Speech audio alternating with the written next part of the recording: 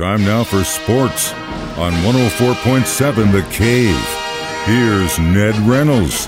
Mikey, Intern Ned Reynolds in the studio on a Wednesday morning. So the Kansas City Chiefs, of course, in St. Joseph, Missouri. When are we going to get this Chris Jones deal done, man? In all honesty, I don't think it'll happen anytime soon, like in the foreseeable future. It will happen, but there are a lot of dependencies. He's holding out, he being Chris Jones, and he's holding out for the best extension that he can get. And Mike, it's possible he won't sign. If he does, of course, he has to play for the Chiefs. He has no options as far as that's concerned. He's under contract.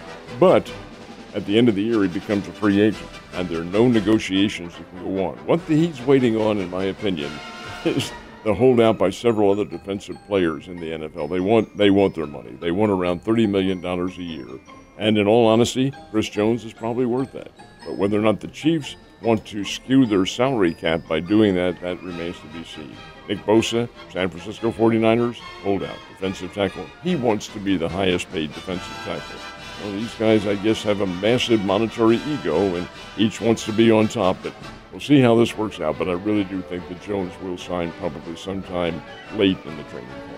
It's not at least presently, a great situation for the Chiefs. As we talked about, best case scenario, if he wants some money, short term, doesn't make it like Mahomes, but I can see him not wanting to do that either and just walk, and then we don't get anything for him after this year, which would really suck. Don't think that's going to happen. I hope not. All right, who was the Notre Dame all-time great who just passed away When yesterday? I was a kid, and this is back in the 1940s, early 1950s, this was a name that was synonymous with football greatness. Of course, it's lost its luster over the years, but Johnny Lujack. He was Notre Dame's three-time All-America, led Notre Dame in the 1940s to 3 national championships, Heisman Trophy winner 1947, and Johnny Lujack was it. QB for the Irish, and was a participant. Back then, Mike, there was no two-platoon football. Everybody played defense and offense. They played the same thing. He was a terrific defensive back as well as being the quarterback for Notre Dame. Made a great tackle in the game of the century in 1947, Notre Dame Army. Army was number 1 in the country. Yankee Stadium, 75,000 people. Nothing tied. That's how it ended. That's how good these teams were defensively. And Doc Blanchard, one of the great Army running backs at the time, got loose on a big gain. Lujack made the game-saving tackle. That was one of his claims to fame. Later played for the Chicago Bears, retired in 1951. Passed away yesterday, age of 98. He was one of college football's all-time greats, Johnny Lujack. Iron Man. And if you've ever played Iron Man football, you know how fun it is, but how exhausting it also can be. You just did a drive down, a field, and then you got to turn around and go out there and stop them. All right, shocking story concerning LeBron James' son, that heart attack, man. That's crazy stuff. This is Bronny James, who was here for the Tournament of Champions 2 years ago, working out. He's been recruited by Southern Cal, and he was working out apparently with some of his teammates yesterday morning, and he collapsed and apparently went into cardiac arrest. Well, thank God all of the sports agencies in the country, all of the outfits that deal with sports, they do have the electronic devices that can restore the heartbeat almost instantaneously. We saw it happen on national television with the Buffalo Bills last year, and it happened yesterday with Bronny James. He got his heart back. He went into the hospital. Of course, they put him in the ICU. He is no longer in the ICU and is resting comfortably. It's one of those situations that can occur. Was there a reason for it? Of course there was. There was a reason for anything. But why? That remains to be seen. They'll do some tests on him, but it's LeBron James' son, his oldest son, Bronny, and that's a frightening situation. So before the nation finds out about UAPs in the hearing today, we're going to talk Cardinals baseball. Did they win in the desert last night? No, they did not, and they lost a tough one to the Arizona Diamondbacks 3-1, with Arizona scoring all 3 runs in the last of the 8th inning. Cardinals were shut out 1-0. Now, how did the Cardinals get their 1 run? I love this. This is the kind of baseball that this old man really appreciates. A steal of home. They had a double steal. Runner going to second base. Row down there. Guy comes in from third. Beats the tag. It's Brendan Donovan who came in. Slid in. Perfect. 1-0. And that's the way it stood until the last of the 8th inning.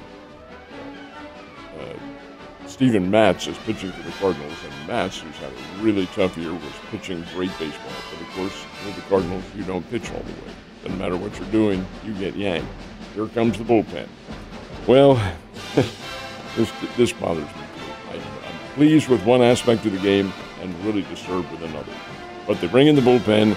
Arizona rallies for 3 runs. A 2-run triple by Corbin Carroll, who did not start the game. He was one of their star players. A 2-run triple off the center field wall. That drove in the winners. 3-1 Arizona Diamondbacks win. They play the rubber game this afternoon out at Chase Field in Phoenix, where they've had something like 29 or 30 consecutive days of over 100 degrees. Of course, Chase Field's inside. Yeah. That does help. But nonetheless, Diamondbacks broke a 5-game losing streak with that win. Cardinals fall to 12 games under the 500 mark and still 11 out of first place in the National League Central Division. We'll see how it all works out. Yeah, a lot of questions. Royals didn't really fare that well against the Guardians either, did they? Lost 5-1 to Cleveland after having won the night before. In Kansas City, here we are at the end of July. They still don't have 30 wins this year. They're right there stuck about 29 and 74, somewhere around there. I still maintain they're not all that bad, but they're just not together. 5-1 Cleveland Guardians win. Spring Birds go down to Tulsa, open a series with the Tulsa Drillers, and Tulsa beat the Springfield Cardinals 5-3. Springfield falls now to 3 games under the 500 mark, still battling for perhaps a better finish in the second half that might get them into the playoff, but you got to start winning before that happens. Hell yeah.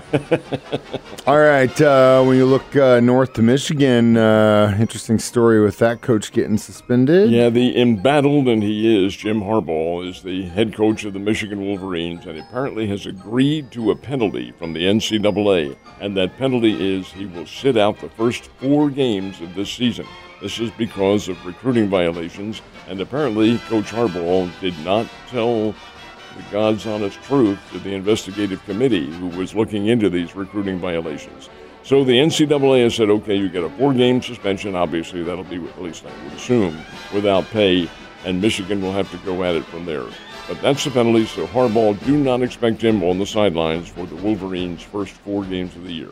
Shocker. Ned, you have a great day. I'll see you tomorrow.